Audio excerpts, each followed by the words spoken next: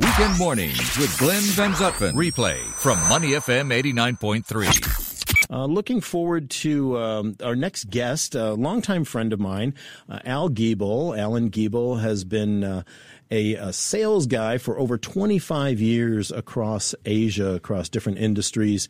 And Al, good morning. Welcome to the studio. Thanks, Glenn. Good to be on with you. Yeah, it's great to have you here. And excellent. Your new book is a provocative title, Question, Shut Up, and Sell, a guide to killing it at B2B sales. What was the idea behind coming up with this book? Well, Glenn, as you mentioned earlier, I've been, out in the B2B sales world for many years. And one of the things that I've seen consistently amongst my team and even myself is us sales guys, we just like to talk too much. And, we talk and... Oh, Al, come on. You don't like to talk too much.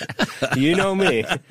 So, clearly, I always say whoever is listening is learning. So if you're blabbering away, like most sales guys will do, you're really not understanding or learning what your customers really need. And that is the key to closing business, in my view. Yeah, that's really the crux of it, right? I mean, if you're just constantly pushing your content, pushing your talk out there, you don't have any opportunity to understand what the customer is needing or wanting, or you're talking over what they need or want. Absolutely. I always say, and you'll get a chuckle out of this, in the old days, we used to go in and flip view graph. Remember the old transparencies? Oh, right. Of course. On an overhead projector. On the overhead projector. Of course, the young kids today would probably say, what the heck is that? So...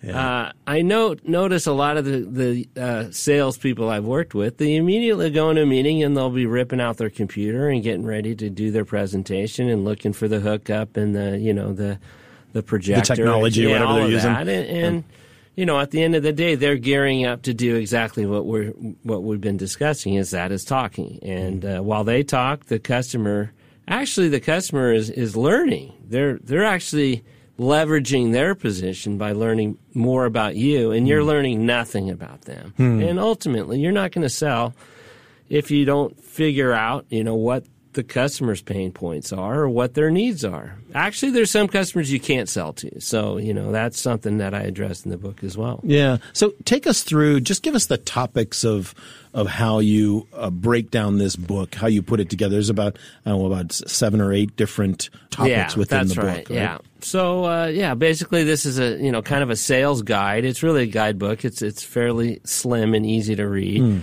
And it's written for salespeople by a salesperson. And so we talk about things like understanding the customer's organizational goals. Every customer has a goal, but also personal wins. That buyer is a person. You're not selling to a company, you're selling to a person. And that person also has personal wins. Yeah. You also need to look at buying influences. Are they the economic buyer, the decision maker? Are they a user buyer? Are they a filter? A lot of companies will have consultants come in to kind of get in the middle of the process. Right. Okay.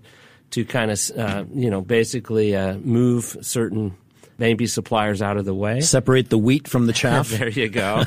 One area I spend a lot of time on, which I think is critical, is the customer state of mind. Is your customer in a growth mode where they're looking at new things, or are they overconfident? If a customer is overconfident, that means they believe that they have all the answers, and your attempt to even sell to that customer will be negative. Yeah. It's almost insulting. Like what? You're questioning, my great solution? Right. So, once again, this all comes out through questions, and we spend in a sales seminar that I also do a lot of time on asking what type of questions to ask and how to build a really good question. And by asking questions, the best meetings is where you start the meeting with, hey, can I ask you a couple of questions? And they say, sure. And the computer stays in the bag. And you shut up and you listen, and, as long as the customer is willing to talk, you're learning. And by the end of that, you'll be in a very, very good position to actually close a sale. So. Al, how much of those questions can or should be done in advance of that face-to-face meeting? Realistically, how much intel can you get as the salesperson where you're, so that you can devise a presentation, for PowerPoint or whatever else that really meets the needs going in there? How does somebody go about doing that? Well, yeah, of course, we've had a lot of changes in the last, 10, 15 years. So, years ago, I used to laugh a little in that many customers would only get information about your product by meeting you directly. So, once again, in those days, the information flow was minimal. Yeah. Nowadays, of course, I have a major section in not so much in this book, but in my seminars and training where we talk about the due diligence that we can do today. LinkedIn, Facebook, Google, all of those digital platforms where you can find out a lot of kind of background on the people you're meeting and the organizations that you're meeting.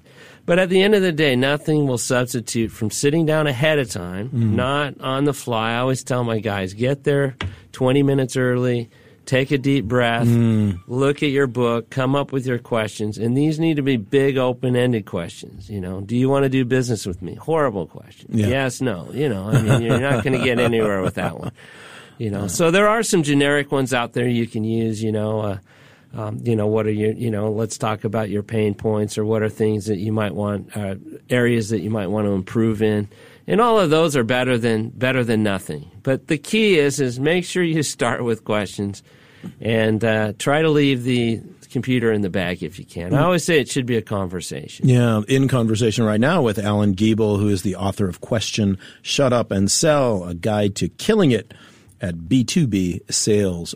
And when you look around and the questioning to learn and the positioning to win, these are two of the things that you talk about in the book. The questioning to learn, I think we all understand. What is this position to win? What are you positioning, and how are you doing that in a way that's going to lead to a positive outcome? Right. So I think, once again, as you turn the sales call from a one-way, let me show you what I got, into the two-way conversation. Right. You can then kind of discern and understand what that customer's really looking for and what they need. And then at that point, you need to have whether you do that at that meeting real time or whether it's done in follow-up discussions, is figuring out exactly, do you have it and how do you fit your solutions to those needs? And quite frankly, there are some customers where you're not going to be able to sell. Maybe what they have is a fairly good fit, and what you have, your solution's not going to be that fit. So, I always say don't try to, ram that round peg into a square hole. Sure. You need to, be realistic. And so to some degree, it's successful. Some of the best salespeople I've been around is they spend a lot of time selecting their customers, finding those customers that can be partners. What if somebody finds themselves in a position where they cannot satisfy that customer, as you just mentioned, right? It's the round peg into the square hole. Is there a way, and you're in the middle of that meeting or that discussion with them, is there a way to come out with a positive conclusion? Like, is it as simple as saying, hey, you know what? I'm not your guy. Let me see if I can help you find the right solution. Right. So, no, I definitely subscribe to that notion. For one, and I talk about this in the book, going into every meeting, you need to have kind of that minimum, maximum view of what are you trying to do? And I always say, you need a VBR, a valid business reason. Okay, no meetings for meetings. So many sales guys I know just set up meetings, and I'll say, why are we having this meeting? Well, I'm not really sure. I hope we can sell something. Okay, well, time is valuable, and that's, you don't want to waste anyone's time. But when you're in that situation where you can see there's really just not a fit, obviously you want to maintain that relationship for down the road. But if you come off as the consultant, if you come out as the expert, you'll be in a much better position. So, saying something like, well, it sounds like you're in a, really good position today. Keep me in mind for the future if something happens.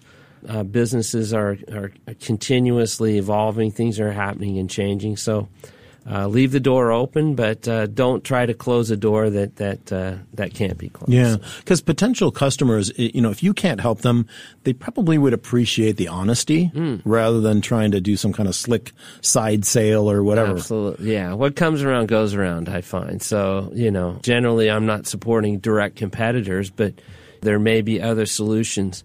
Or, once again, sometimes it's just that curiosity of discussion of, how did you get to that solution? Maybe there's another way to do that. And that may benefit your solution.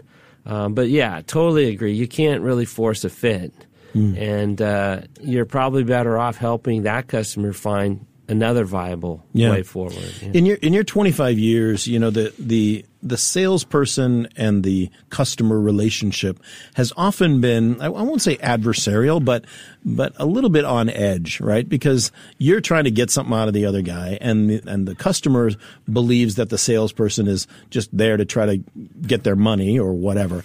How, and maybe that's overstating, but how does the modern salesperson go about developing relationships in a different way than maybe was 20, 30, 40 years ago, the Mad Men era of the 60s, whatever. Is there a different philosophy these days about establishing relationships between salespeople and customers? I'm not really sure if it's necessarily different. In any era, there were very good salespeople that were extremely successful, and many, unfortunately, not so good. And I discuss that a little bit in the book, the stereotypes of, you only care about your commission, or you only care about revenue, you don't care about margin, those types of things. And unfortunately, there are still, we still get cold callers on our phone that, immediately jump into some hard sell. Oh, now we're getting them via LinkedIn, Exactly. And the cold call, sadly, is not dead. No.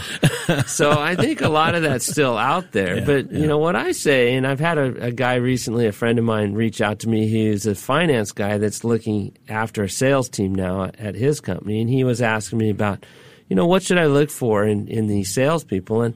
And I always say, somewhat it's just intellectual curiosity. I find that the salespeople that are genuinely interested in the customer. This isn't just, these questions can't be just kind of fake questions. They need to be really genuine questions.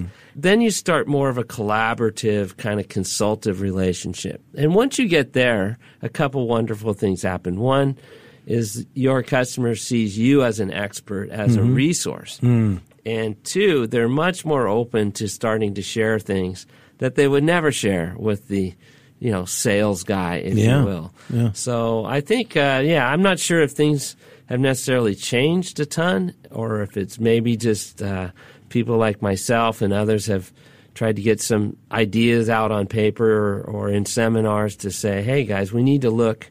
I'm proud to be a sales guy. Not everybody can do what we do. Right. Walking into a room, meeting people that you've never met, looking them in the eye, shaking their hand.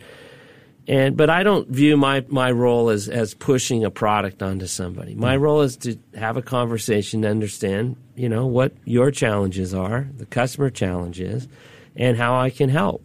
And sometimes I can't help on that day. And that's okay. But I've had many customers call me back 3 months later and say, hey, by the way, I would love to have you come back, because something's changed and we want to relook at something. So, yeah, interesting. Yeah. So, Al, you do a lot of sales training and seminars as the co-founder of the APAC team.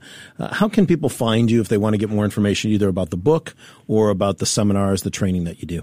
So, you can go to our website, www.apac-team.com. You can also reach out to me on my Gmail, asgiebel@gmail.com.